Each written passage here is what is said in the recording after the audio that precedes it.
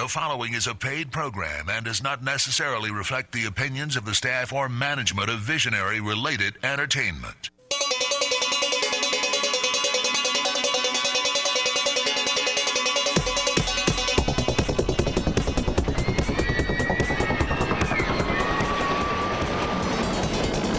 Aloha Maui Nui. Hey, this is Josh Porter here. And Jason Verkard. We are at the Solar Coaster. Episode number 48, Biodiesel with Kelly King. Fantastic. This is going to be a really good conversation because we've never talked about biodiesel ever. Yeah, really. Biodiesel isn't something that somehow kind of, we're just rounding out our first year on the air, Jay. Sure. And we're on episode 48, so we just got about 4 more left, and then boom, we're on 52, and it's the year anniversary. What are we going to do, take a vacation? You were just talking about Puerto Rico, right? Yeah, right. Go install some solar. Okay. So, we got a great show for you today, folks, that we are going to be talking about biodiesel. Very excited about that. We got a couple of great guests in the studio. We got a brand new solar salesman for Maui Solar Project doing his thing, Mr. Lauren Zahn. Did I pronounce that correctly, Lauren? Yes, almost. Welcome to the Solar Coaster. Thanks so much for joining us on air, Lauren. Thank you. Lauren's a Swiss fella that is living here in Maui for how many years? Since 2012. 2012, living off-grid at one point in Twin Falls, which is great for the solar industry because you can talk with credibility because you're like, hey, I've done it before. Yeah. The whole, and at the end of the line too, right? I've gone completely off-grid, so very cool. And then we've got a guy that's the radio's old hat for this fellow over here, Mr. Solar Anthony. How you doing, buddy? Aloha, Maui. How we doing? Good to have you back, Anthony. You were just in Big Island recently, right? Yes, I was over there for a little bit. Fun, good times. Yeah, a lot going on in Big Eye these days. Okay, so let's get right into our housekeeping. We'll jump into our news and events, and we'll just take it from there, and then we'll hear all about biodiesel shortly, huh? Let's do it. All right. So, hey, folks, this is the Solar Coaster. We are here in lovely Maui County. You can be found Fridays at 1:05 p.m. and KOI 1110 a.m. We also are on some FM stations, 96.7 FM Central Maui, 96.5 FM West Side, 98.7 FM Upcountry. It is a call-in show. 242-7800 is the call-in line. Hey, we've got a great website. Jay, you want to tell us about that? Sure. Go to www.solar-coaster.com. That's solar-coaster.com. You can listen live if you click the link there. You can actually click on our YouTube link as well. You can see what we look like. We're out there. Click on the podcast. You can get all our old shows. You just said this is 48. There are a lot of old shows we've covered. Almost everything. This will be our first biodiesel show, but we've talked about everything, and they're all up there. So if you have a specific area of interest, go through the old podcast. Chances are we talked about it. Yeah, that is pretty cool, right? It's kind of like that puzzle that we're going to talk about in shortly. The energy puzzle. And then go down the bottom. If you can't call in during show hours, scroll down the bottom. There's a little form there. You can fill out your name and your question for us. We'll get you on air even if you can't call in during show hours. Absolutely. Sounds good. Now, the coaster is making some progress, and thanks to a bunch of sponsors that keep us on the air. I'm just going to read them off briefly here. Maui Solar Project, Tabuchi Electric America, Sonam Battery, Pika Energy, and Sundrum Solar. These are the guys that have really kind of stepped up and allowed the Solar Coaster to kind of figure itself out over the last year and put together this great program. Yeah, thank you, sponsors, for keeping us on the air. And for a couple of these sponsors, we do have some announcements. Maui Solar Project has its new Queen Kaumanu Center kiosk. We're about a month in so far. Yep. We're getting all this new branding and stuff. Anything you want to share there, Anthony? You've been out there quite a bit? Yeah, it's been a lot of welcome, warm vibes, a lot of talk about solar, a lot of talk about community. Things are going really well. If you're ever there Monday, Wednesday, or Friday, stop by. I'm usually there in the afternoon. So cool, man. It's really a fun thing. I've always kind of dreamed about the idea of getting out in that environment and being able to talk to people face to face about solar. Really enjoyed the kind of getting to know how that's going to work out.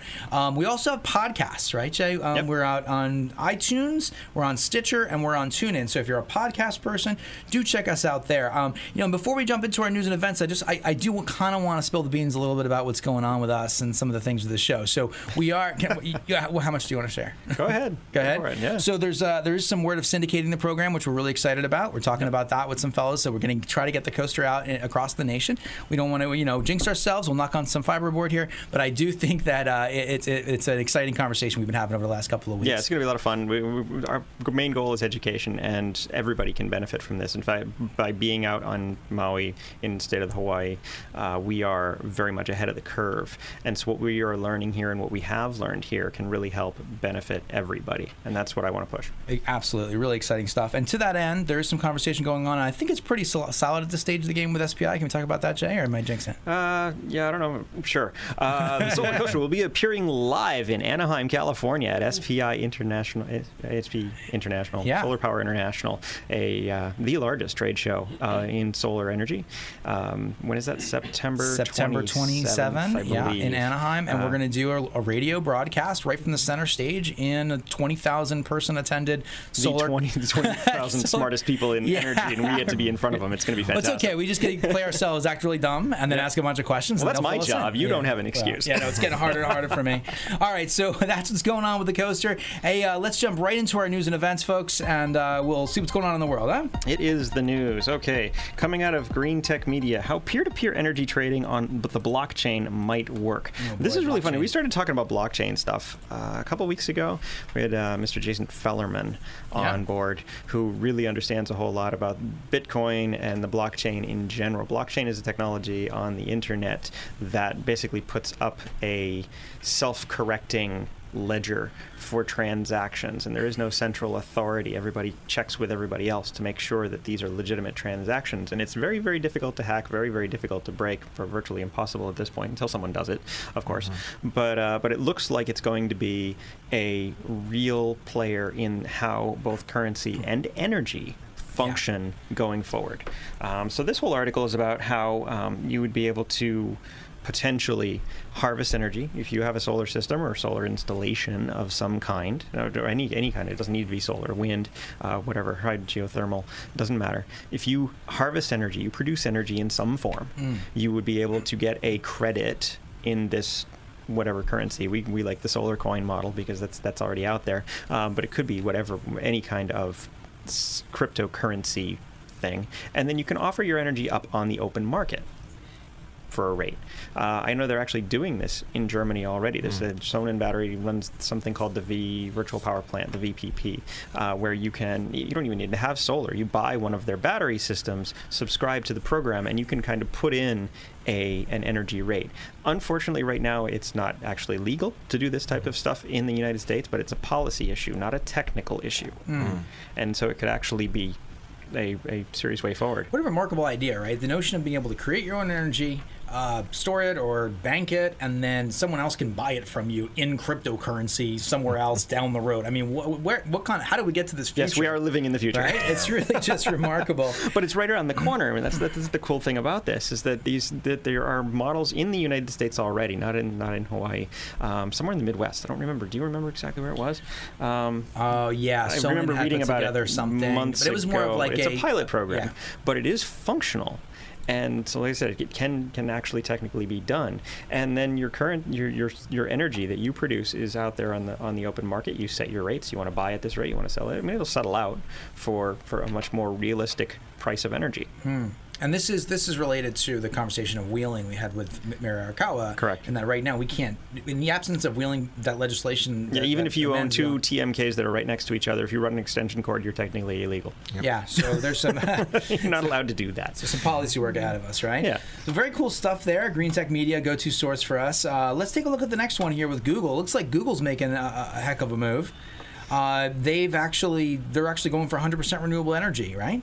Google has been doing this a lot, where they are all the major data center companies. So you have Microsoft, SoftBank, and a few others that are doing huge installs and trying to get some kind of renewable source of energy to offset their massive energy bills. I mean, you got to understand, these are giant warehouses. Nobody thinks about it. You have your phone, you send a picture to somebody, it goes up into the email. They have Gmail. Well, that doesn't actually exist. It used to be everybody would have their own little server, right? You had your own little server. I own Verkart.com, but you would have your own little server sitting in a closet somewhere or at your office. It would be managed by an IT guy, and that was where your email lived. Now everything is up. They call it the cloud. It's just the internet, and the cloud is a marketing term, but they're out in these huge warehouses, and they're just full of servers, rack upon rack upon rack. And not only the servers need power, but they generate a huge amount of heat. And so they need to be temperature controlled and monitored at all times. And so there's these giant warehouses that are sucking a huge amount of power for both the computers and just the climate control stuff.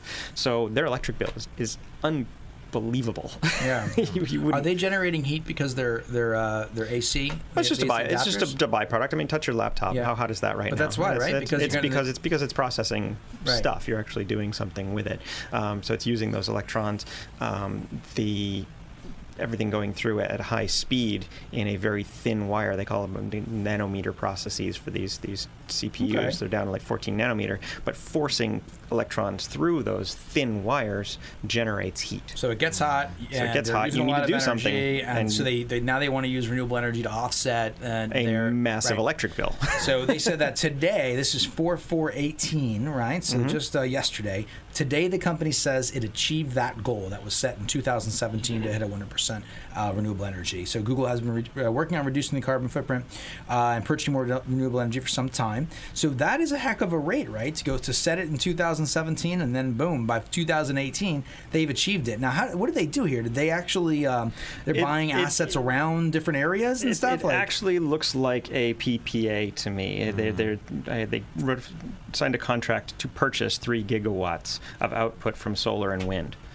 And this is all around the world. I mean, it's not just one installation that we're talking about. They're all over the place. So this is paperwork. So it's paperwork that they did. Okay. Gotcha.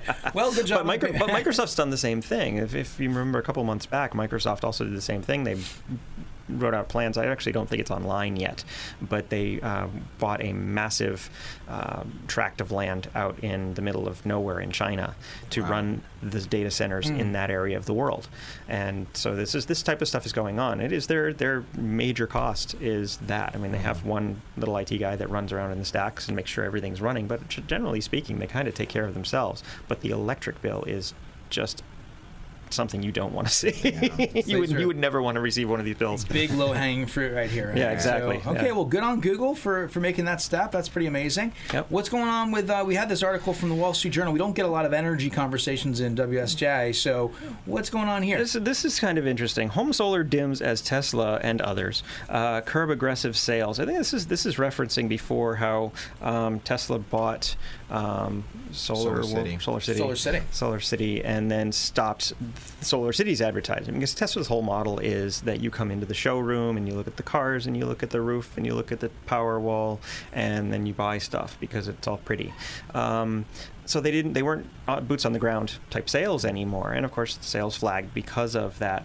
But others curbing aggressive sales, I'm not 100% sure what they actually mean by that. Did you really understand? Yeah, I mean, if you like Solar City used to operate on a kind of a model like the rest of the industry, right? It was door knocking, right? Yep. They were out there just, and the thing is that model has a very high cost associated with it. It's called cost to client acquisition. Mm-hmm. And that cost to client acquisition in something like the solar industry tends to be a very expensive piece of the business, right? So what Tesla was trying to do when they acquired Solar City, I assume, was to go through a different model, squeeze down those costs, and make solar more affordable, right? Mm-hmm. And so, but they're making a big assumption here. The assumption is that people are going to come into this fancy store, they're going to get this, cornerstone property wherever it is, whether it's in Honolulu or in Tokyo or in Beijing or New York, and people are going to walk in and they're going to buy not only their car, but their solar roof and their Tesla battery bank and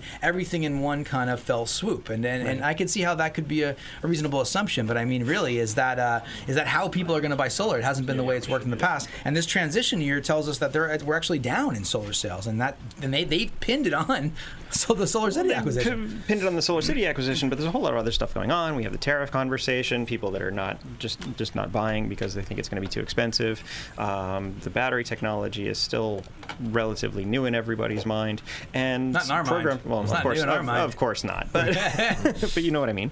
And then utility programs are changing, and nobody quite knows what that looks like. So it's a little bit of a strange time in the solar industry out there across the country. Strange, but I mean, there's a lot of good options for folks these days. And if you have an interest, I would recommend going out and reading about the CSS program right now. For here in Maui. For here in Maui. Yeah. For folks that we're talking about. I don't know what it looks like across the rest of the nation. I think nationally, we're going to see a major pendulum swing. Like, I think we were down a little bit nationally this last year in 2017, but because of everything that I'm hearing across the country, major pickups in whole new regions like the Southeast. The Southeast that we were talking about last week, exactly. I feel like we're going to see just a major ramp in solar in 2018, and I'm really excited about it. And regardless of any of these conversations about tariffs, you know. And one final thing I want to say about this is that although they say it's down, there was this nice graph way at the bottom that shows that, yes, it's down from 2017 was down from 2016, but it's still above 2015. Right. So still trending up. Yeah, still trending up generally. Gotcha. Absolutely not. And those are just domestic numbers too, right? Yeah. It does not representing what's happening in the world. I doubt that would be the case for the world. Okay, let's jump over to our local news and events. This one's great, and it falls right in line with today's special guest. Hawaii entrepreneur wants to grow 31 square miles of hibiscus for biofuels. Now, what it says Hawaii entrepreneur, I actually believe they're coming out of China, as far as I know. But Lamplighter Energy is a company famous for buying 85 square miles of Molokai Ranch. They want to grow 31 square miles of hibiscus for biofuel, specifically. Right, and not hibiscus like the flower. Right, there's something else here, right? It's kind of like a it's an oil generating. Yeah. It's not as pretty as all that. But then they want to be able to allow small farmers to produce food on the land as well. The company would provide 8 square miles for traditional farming.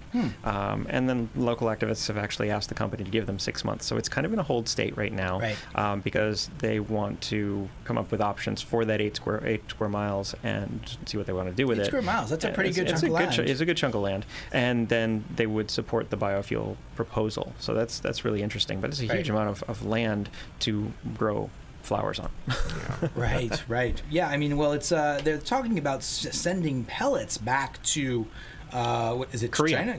Korea. That was the interesting bit. I'm not 100% sure what those pellets are. When we get our guest in here, I'm gonna actually ask that. What I understand is actually a flammable solid material that you would get after processing. But I don't know. Yeah. Well, I mean, it's what I find interesting about Molokai and about this ranch is that it is I think 55,000 acres, so I guess that equates roughly to 85 square miles.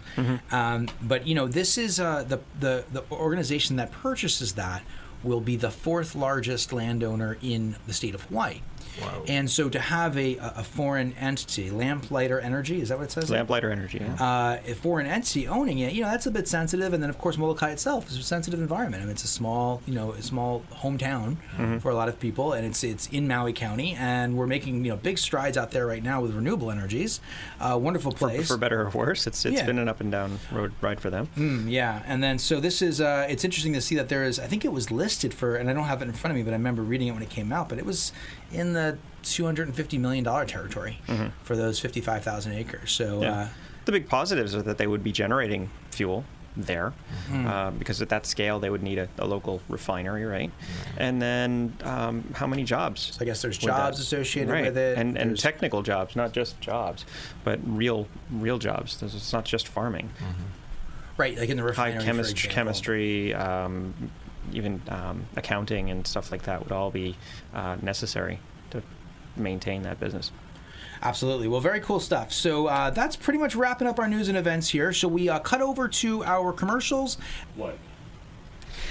Just wait a second. I want to talk about Future Focus because we never get around to it.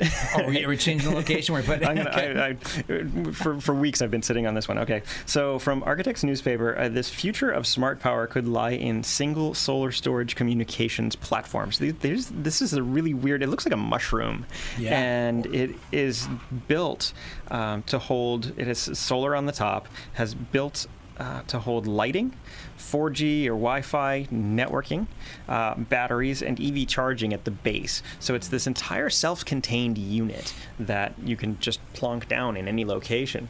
And be able to charge your car. It'll provide lighting, and like you put these in a parking lot, just a whole bunch of them, rows of them. So they almost look like huge flowers or trees. They look like trees. They absolutely look like trees. I'm sure they could be made to look more like trees if you wanted to. But if anybody's interested in actually seeing this thing, check out the Architects newspaper, archpaper.com, for the solar tree. It's a really cool product. Totem Power. Totem Power. That's what it's called. Okay, yeah, and it looks like they're, pretty amazing stuff here. They definitely are kind of taking some artistic liberties with this. It looks a little bit like, what's the name of that show with Harrison Ford, the one Blade Runner? It's kind of got like a Blade Runner show vibe that's to a movie, it. but yeah, okay. Show, movie, whatever, So, no, it absolutely does. It's something that the lighting is all really LED iridescent looking, and I'm sure that the photo is very artistic rendering kind of deal.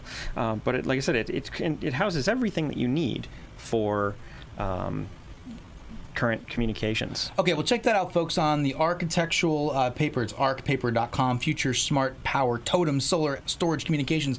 Can we jump over our commercials now, Jay? Yes, you can go. Thank you. Aloha, and welcome to Maui Solar Project. It is easy to feel rejuvenated just stepping outside on a magnificent Hawaiian day. Maui Solar Project is here to help harness that energy you feel in your body and use it to power your homes and businesses. As lore tells us, Maui harnessed the sun so as to slow its path across the sky. Join Maui Solar Project as we harness the sun's energy and slow Hawaii's dependence on fossil fuels. Call Maui Solar Project at 269-2352, mauisolarproject.org.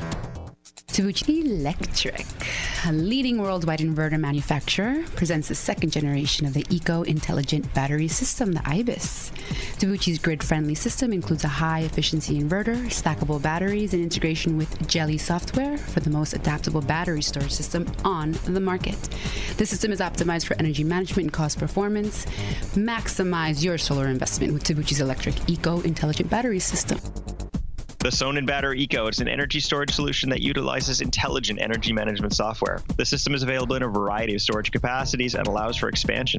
Sonnen Battery Eco allows you to save money by harvesting energy from your solar PV system and using that stored energy when rates are more expensive. Sonnen Battery Eco is specifically designed to provide you and your family peace of mind in the event of power outage. Our unique power detection system will sense outages in real time and automatically switch over to battery power. See Sonnen Battery Eco at sonnen-battery.com. MIT founded Pika Energy, makers of the Pika Energy Island, a smart energy management system that uses solar panels, lithium batteries, and intelligence to manage your energy and keep you powered even during outages. With a clean, intelligent alternative to grid power, you're in control of your energy future. Pika's Energy Island lets you manage electrical costs with HECO-ready self-supply functions. Pika's largest battery, the Harbor Plus, offers 16 kilowatt hours of stored energy and can power loads of up to 10 kilowatts. And if you need more capacity, just add a second or even third Harbor Smart battery to the same system for a maximum of 48 kilowatt hours of usable storage. Pika Energy, own your power. To learn more, visit pika-energy.com. Sundrum Solar is the manufacturer of a revolutionary thermal collector that fits on the underside of your standard PV panel to maximize energy capture per square foot. The Sundrum Solar Hybrid PVT system, combined photovoltaic and thermal, holds the world record for peak efficiency, capturing an astounding 86% usable energy. Learn how Sundrum Solar vastly improves electric, heating, and cooling economics at sundrumsolar.com. Okay, we're back, and that's our wonderful group of sponsors, Jay. Thank you, sponsors. They keep us rolling. They sure do. Yeah, guys, it really means a lot to us. So we're here, really fortunate to have an amazing guest in the studio today, Mrs. Kelly King of Pacific Biodiesel. I believe you're the vice president. Is that correct? That's what they call me right now. All right, well, welcome to the Solar Coaster. Thanks for being here. Thank you. Thank you for having me here. Aloha, everybody. Yeah, and you're also a councilwoman as well, right? Yes, this is my first term. I'm in my second year of my first term on the Maui County Council. That's great. I was telling Kelly when she walked in the studio earlier that I told my mom that Kelly was going to be on. She was so excited. She's like, I love Kelly. She's great. She was at one of your events. So, yeah, you have got a lot of fans out there, Kelly. So, we'd like to just jump right into getting a sense for your background and how you became involved with biodiesel and trying to go from there. Well, my background is actually, educationally is in journalism. So I have a kind of a communications aspect to me that is part of my whole background. In education, journalism, and English. So nice. I actually got involved in the community as a young mother when my daughter was 1, and I started volunteering and doing things like spearheading playgrounds in the community. From that, I got involved in PTA issues, and then I ran for the Board of Education. So I served on the State Board of Education back in the 90s when it was still an elected position, and that's how I got a lot of my experience in public office and background in Robert's Rules of Order, which is like becomes your Bible. But I did spend about 15 years of my children's lives just volunteering throughout the community, creating projects in Kihei and Kula, mostly around the children's needs, things like playgrounds and kindergarten groups and things like that. I was a Girl Scout leader for 4 years and did those kinds of things. I totally get it. And Jay and I have been on the same PTO together. Yep. And so we've actually done this. Yeah. I'm thinking, very parallel lives. Okay. Right. That's a we part. We of all do these things. That's kind of. I can see how that would be an introduction, in a sense, to public service, because it's kind of a natural offset of having your children in that environment. You're like, I want to participate in this. I want to help steer this in the right direction. Yeah. So that makes perfect sense. That's amazing. People don't understand, what a great background it is. I know when I've went to workshops where PTA workshops where they try to get people interested in public service or even starting some big project for the school, and they're too afraid to. And then they start asking people, well, have you ever had a garage sale? Okay, well, when you have a garage sale, you've got to do advertising and marketing. You've got to get your inventory sorted out. You've got to do pricing. You've got to organize and you're bringing back a lot of memories right now. I mean, it's just, and people don't realize how much that background really will help them segue into larger projects in the community. So I had probably a 15 to 20 year period while I was raising my kids of just volunteering and creating new projects in the community. And so I was in the middle of my term on the Board of Education when my husband came up with the bright idea of taking used cooking oil and making it into fuel. And I remember him telling me when he was telling me about it with the end goal of getting me to agree to put all of our life savings into this thing called biodiesel. Whoa. And what year was this? This was back in 1995. Okay. So we are actually the oldest biodiesel company in America. We had the first commercial biodiesel pump in America here on Maui, and put Maui on the map. So everybody in the industry knows Pacific Biodiesel. First commercial biodiesel pump in America. It's interesting because, of course, when I was kind of trying to prepare for the show and get a sense for some of the things that we need to, be aware of, I thought, Willie Nelson, because he pokes around Sparklesville, right? And I thought, and it said in one of the articles, he heard about, when he created his company, he had come across biodiesel in Maui. Right. This was a national article, and I thought, I wonder if that was your relationship with you. Yeah, and it was actually, we have to give full credit to Annie, his wife, because she was the one that read about us in a local paper and just bought a Jetta diesel wagon, and came in and started fueling up at our pump station, just happy as a clam. And, of course, he always tells the story that I thought maybe she had dipped into my stash because she thinks this is going to run on vegetable oil. And he watched, she had no problems. And after about 6 months, he went and got himself a diesel Mercedes. There you go.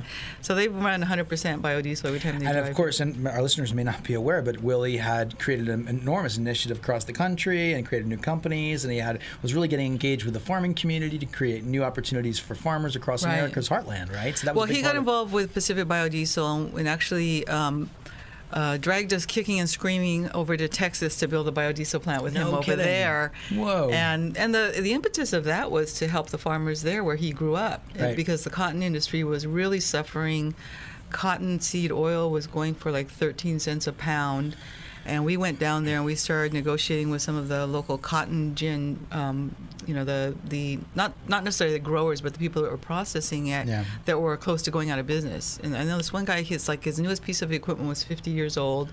He was a third or fourth generation cotton processor, and he just couldn't make it. So we said, well, we can pay you more when we get the biodiesel plant going if you can just hold on. And that plant, that was older technology, but I think that plant from the time we broke ground was like 3 or 4 months before we had it up. Right. But the great thing was the negotiation went sort of like my husband saying to them, we can pay you 22 cents a pound. Almost and doubling they said, well, 18 cents is fine. And he goes, well, we'll pay you 21 cents a pound, not a penny less. Because that was part of the impetus, was to help the farmers. So we got them going. And then unfortunately what happened was, after we started into the cottonseed oil, we were the only ones that were able to make cottonseed oil into biodiesel back in those days. But non-trans fat oil took off for many products, especially food products, and cottonseed oil happens to be in that category. So it went from 21 cents a pound up to 35 cents a pound. And then we tried to negotiate with the farmers and say, well, can you meet us halfway? Because we can't do this 35 cents a pound and still come out whole. And they just went, no, we're good. See ya. And so that was sort of the end of the biodiesel plant down there. Really didn't survive because we were on the wrong side of that. Right, and that's why shift. That was the trans fat thing. The non-trans fat, food, right? The non-trans fat oils became the darling of the food industry, and so the price went up.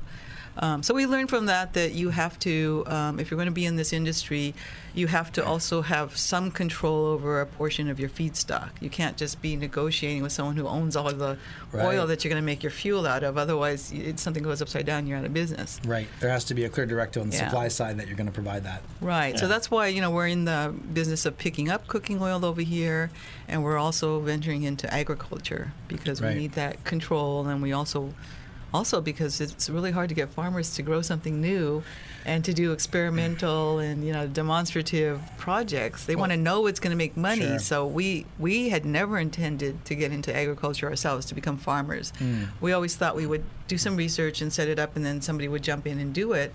And that didn't happen, so we became the farmers. And one of the most visible examples, of course, are the sunflowers, right? I mean, that was almost like a happening for Maui. People kind of went nuts over that. Right. Yeah, it was causing issues. It was not anticipated. I mean, I was excited that we were going to be next to the highway because I knew people were going to get excited about it, but I had no idea we were going to. I think the last 7 or 8 days, we estimated 4,000 to 5,000 people a day were walking through the fields. Wow. Who would think, right? It's amazing how that inspired people, right? Yeah. And that's something about it as well, right? Because it's about can people get behind this particular fuel, this particular renewable energy? I don't think a lot of people were actually in understanding what it was. I mean, a lot of people thought there was just sunflower seed or somebody just planted a bunch. That's or how it whatever begins. else.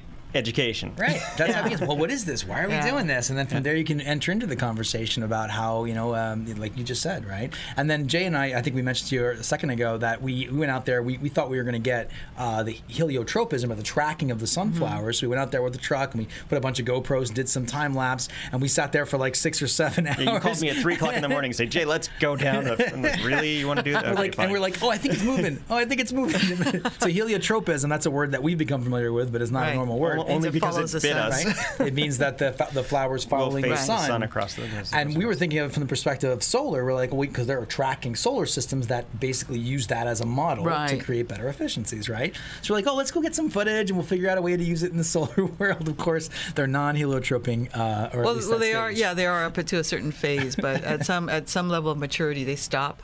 And then they just face the one way. So you have to get there early, even in the phase before they bloom. They are heliotropic. So you'll see the leaves facing one way, and it's obvious. It's pretty obvious. Do the blooms ever heliotrope or no? Yeah, they do. But early in their cycle. But the leaves are so big that they're easy to see when they're facing one way. Okay, well, we got a new goal. We're gonna figure out the phase, and then we're gonna go out and get that. Let us know the next time so we can target that date. Okay, well, we have another field blooming now, so you might call down there and check. I think it just started this week, and we have a former employee who is getting married Saturday, and so she's down in the field today picking some sunflowers for her wedding reception. Wow. So that's kind of fun. Isn't that cutting into profits? It might be, but honestly, it's not profitable yet. So we're still in demonstration phase, and we do a lot for our employees and the other businesses that we work with. So we work very collaboratively. Yeah. Well, let's get a sense for so that's how Pacific Biodiesel kind of has evolved, and then where are things at now? I mean, from the point that you were creating I had no idea you were creating biodiesel plants in Texas with Willie Nelson. That's pretty neat, right? And then so where has it gone from there to here? How do you find yourself in this particular time? Well, being extremely flexible and just seizing on the opportunities that make sense, because this industry is so unpredictable. One year we'll have our credit and incentive, and the next year we won't. And in fact, this year the mayor is proposing an extremely egregious tax on biodiesel that would tax us at the same rate as petroleum, diesel, and gasoline. And I don't know where that's coming from, because all the four mayors just made a commitment to renewable transportation last year, and they all got together and did a big PR event. So we're hoping that the council doesn't back that tax, because it would really hurt the on-road diesel industry, and we probably have to pull our pump station out, and then we would just be selling to the utility, because that's not taxed. Oh, that's no good. No, it's not, and we don't want to do that. But we get at some point you just get tired of being attacked by your own county, Sure, and so that's what's going on in that phase. But on the side of the agriculture, we in order to maintain over the years, it's been a difficult. We've been in business for 22 years, longer than any other. That's such an amazing thing. I mean, so early on, and then the stories I'm hearing sound a lot like other stories in renewable energy industry, right? It's like you're kind of bucking the trend, and you're gonna have it's gonna be challenging, and you're gonna have to do it for the commitment is kind of like this. It's almost irrational, right? To be able to go forward. Most of the companies that started up, shortly after ours, are out of business now. And the reason why we're still in business is because we've done a lot of bootstrapping, and we've risked everything we've had: our house, our cars, our kids' education. We've had times when we thought, this is going to be we're going to be out of business next week, and we're just going to have to start all over again. Right. My husband's a great diesel mechanic, so at least we had that. But we weathered the storm, and a lot of it is being flexible. And we went, in the beginning, we thought, because we got contacted early on after we built the Maui plant by a gentleman from Japan who was on the IOC, the International Olympic Committee, and he was responsible for bringing the Winter Olympics in 1998 to Nagano. He wanted to run his vehicles on biodiesel after he read an article about biodiesel here. So we went to Nagano and built a biodiesel plant. That was the second one. You built a biodiesel plant in Nagano. I lived in Nagano for 2 years. Oh, you did? Yeah. Wow. So I'm wondering where that biodiesel plant is. Well, it was, around the city. Yeah, the problem with that plant was we built it in the middle of an apple orchard, and a few years later it was in the middle of apartment buildings. There was a lot of development that came up, and then the people complained because they didn't want any industry there. And in Japan, when people complain, you don't fight them. You just go, "Oh, I'm sorry," and you close it down. You go away. So that's what Soichiro Yoshida was the businessman that we built it for, and that's what he said. He said, "Well, I can't have this plant here. The people around don't want it." So he was looking for another place to move it to. But by the time he would have found some place, that was old technology, and we were kind of on to the next level of technology. But we built 13 biodiesel plants. We for most of them for other people across the country, from Maryland, Pennsylvania. How big to are these? Nevada. When you see a plant, I'm having a hard time understanding the scale. Well, if you ever saw the one that was in the landfill, it's a pretty small. The original one was a pretty small footprint, like less than half an acre, and it could process anywhere from 500,000 to 1 million gallons a year. Okay. Where we're at with our refinery now is we're on 1.5 acres on the Big Island, and it's in the refinery. It's an actual refinery. It will process about 5.5 million gallons a year. Right. Yeah, and we think we can get more out of it as we build in efficiencies. But we kind of went to the point where we thought, okay, this is what we're going to do. This is what our company is about: is building biodiesel plants for different people. And then that dried up when the incentives dried up, and then it was back to, okay, let's run the ones in Hawaii, because we had one on Oahu at the time, and let's work on the next iteration, which is the refinery on the Big Island, which now does all of our we process all the fuel there. And then as the incentives come and go, and this industry has been the worst, because every 2 years the federal government just ends our subsidy, and then 2 years later they'll bring it back, and it'll be retroactive a year. And meanwhile, a third of our industry has gone bankrupt, and then we have to wait to see if it comes back again after the 2 years. So we've been doing this for the last decade, watching this incentive come and go. And the only reason we're still in business is because when we started with a small group of people who just basically dug in our pockets, and we didn't have this, $100 to $400 million debt that a lot of the companies were getting. So they saw it out funding. Right, Yeah. equity funding. And there was a time when anybody and everybody was investing in anything that had the word bio in front of it. And so, you put all this money into it, and then the incentives dry up, and then you can't weather that storm. So we've done it because we don't believe in debt, so we haven't had a lot of debt over the years. I mean, we have some, but now we're at a point where the only way we're going to get through this next storm is to create high-level, high-value products out of the agriculture, along with that will allow us to continue to make biodiesel. So if you think about the sunflower oil that we're growing, and we're crushing the oil on the Big Island, if we make it into cosmetic oils or massage oils, we're probably looking at anywhere between $30 and $300 a gallon that we can get out of that, minus the marketing and packaging, versus $3 a gallon to make it into biodiesel. So that's what we're doing. Is that you're not going to have as big a market with these high value products, but we've got our massage oil into Andaz and Grand Wailea, and the Four Seasons are all using it in their spas, and we've got into some local spas. And then we're also making a line of cosmetic oils because these are really beneficial to the skin. Gotcha. So that will help us keep being able to do the biodiesel side. And then there's a pretty good percentage of the agricultural oil that is a kind of a side product, doesn't make it to the high value. And so that's going into the biodiesel right now. And we're also crushing waste macadamia nuts on the Big Island and waste coffee beans. And so a lot of this waste oil is going into biodiesel. Gotcha.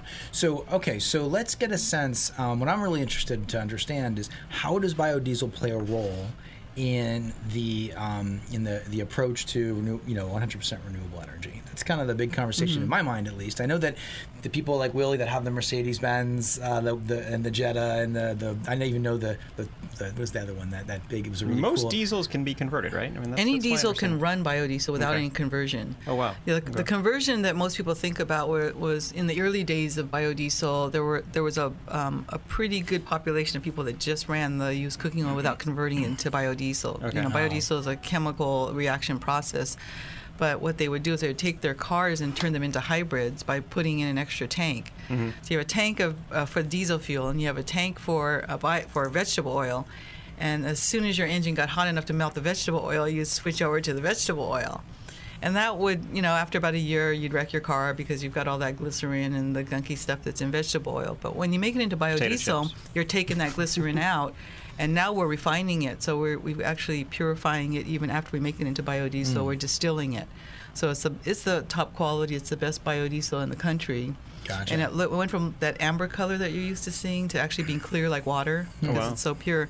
And so we've had zero problems with running biodiesel on anything, boats, backup generators, any kind of diesel vehicle. So where do you see its primary role within the approach to renewable energy, to 100% renewable energy for the state, Governor Egan's mandate? Well, I think we're and I talked to the state energy office about this years ago. They said, we're probably, because ethanol they always saw as a transition fuel because they thought passenger cars were going to transition into electric, but that diesel would always be there for at least for the foreseeable next 50 years for industry. Industrial trucks, marine. Marine, it's going to be there because it's the most efficient engine for marines, and you're not going to really sit out on a boat and wait for the sun to come out before you can get home. So that's the other area is backup generation, so that we can back up solar and wind. Because we've had Dati on the show a couple times from and so he has been he was explaining about the biodiesel and how that was integrated to Garrett Marrero's systems over at Maui Brewing Company. So they're going to be backed up by 100% biodiesel, and then they can unhook from the grid because if their solar isn't working, because the sun hasn't come out, then they'll just switch over to biodiesel, and they're on 100% renewable. But I don't know if did Dahi tell you that that company used to be ours. We actually started. Well, I saw the name, so I kind of assumed there was some relationship. Yeah, it was our first business was King Diesel because my husband's a diesel mechanic, and so when we got into Pacific Biodiesel, and we had to choose between the two companies because it wasn't enough time. It wasn't enough time in the day to do both, but we sold it, and then eventually Mark Harmer bought it, and he turned it into what the company is today. So it's doing very well under his. It's doing great. Yeah, great. Really happy with that. Happy to have our name on it. So, what do you think about in my mind when I think about biodiesel and its kind of role in renewable energies in simple form? I think, well, we just have HCNS, this huge agricultural footprint that has been on Maui for 138 years or something in that territory, right? And it's gone, and all this new land is up there. Are we looking at utilizing that land for agriculture for biodiesel? Is that in the game plan, or what's the big picture? That's our game plan. We haven't gotten a lot of response from A&B on it yet, but the idea of using that land for food and fuel, the amount of agricultural land we need for food is actually fairly small when you look at that entire 36,000 acres. So the only way you're going to keep that in ag is by doing something like biofuels. And it would take, if we were able to grow maybe about 15,000 acres of sunflower and other various plants that we have in our repertoire for oil for biodiesel, we could actually build a refinery here as well. And we could fuel. If we could produce between 5 and 10 million gallons here, that would be all of our on-road diesel that's used here, and probably a lot of the marine that's used here, as well as farm equipment. So that would be, and that would provide the high-level jobs. We have engineers and chemists and technology processors that we hire off the Big Island, along with our other, our accounting division, HR. I mean, we have over almost 100 employees statewide now. 100. Whoa. Yeah. So we have operations on Oahu, Maui, and Big Island. So the operations on Oahu are mainly trucking. They pick up the grease trap and use cooking oil, and they process it there before it goes over to the Big Island. Okay. You take all the water out of it and the gloves and chicken legs and things like chicken bones. So that kind of answers one of my questions, which was why do we have the plant on Big Island? And maybe it takes this new agricultural kind of agreement, I suppose, to be able to warrant building a system here in Maui. Is that right? Yeah, we have to build it up. We have to make sure we can do. We're kind of stepping it up because our first phases of it we're growing different things on maybe a quarter to a half acre. And now we've got 100 acres here. So the next step would be to do 1,000 acres. And if we can figure out that model economically, then we can just, we can lease 15,000 acres and we can go and we can start looking at the development of a refinery here to bring that level of jobs here as well and keep our kids here, who are looking for those types of jobs. Yeah, that's it's really exciting. But I mean, what are the hurdles to being able to get access to that land? Is it just a conversation with A&B? Is there buy-in? I would think the community would be really excited about making sure that Maui's valley stays green. Yeah, and we've gotten tremendous support, especially since that first sunflower field, where people actually understand what we're trying to do now, and the fact that we grew that with zero water, zero pesticides or herbicides. It was all. It's almost a tourist attraction, really. It was. It was totally. And it will be again. I mean, we are like setting up a system of monthly tours for people because I get asked by so many local groups as well as tourists. Can we go through there? And it's interesting because the people I know who are my personal friends or business associates, they're the ones that are like, well, I don't really want to trample on your, they understand the no trespassing thing, but we're really not. We're really okay with people going through it as long as they don't steal flowers and as long as they don't trample and they're safe with the traffic. We're not. I mean, the level of happiness that comes out of that field is just so worth it. There's a couple other things I want to ask you, just kind of quick ones. But I know there's a discussion. Have you heard about what's happening with Molokai and was it a Singaporean? Hibiscus, right? Yeah. Can you give us a sense? And there's 55,000 acres for sale out there in the Molokai Ranch, and there are companies coming out with biodiesel-related ideas. Yeah, that's a plant called Kanaf, and it's actually in the hibiscus family, so it's not actually the hibiscus flower. It probably looks more like hemp than hibiscus. But the thing that is a little bit worrisome, because we've seen 20 years of companies trying to do this, is anytime you try to grow a crop just for fuel, that's a bad economic model. You really need to grow it for a high value product, and then you use the waste, either the biomass to burn for energy, or you use the waste oil that comes off of that to make into biodiesel.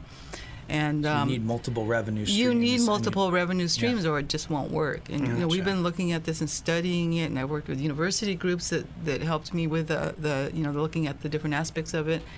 And it isn't a good model to to rely on a crop just for biofuel. Is that the pellets that I've heard of people talking about? I wasn't sure what that is. But I'm not sure what they're planning. Once you squeeze the oil out of it, you're left with a remainder that's still burnable? For us, the high value, once we pressure for oil, the high value of that leftover meal, we call it a seed cake, is in the livestock industry. Oh, wow, because it's a very high protein meal that's left over once you take the oil out of it. So let's trying to kind of double back to that idea of, here in Maui, and a lot of the discussion point that we have on the show is our community here in Hawaii, and Maui in particular, is shooting for 100% renewable energy. And we hear a lot about solar and a lot about wind, and even, and then of course energy storage is kind of like the big conversation, electric vehicles. Where does biodiesel fit into that?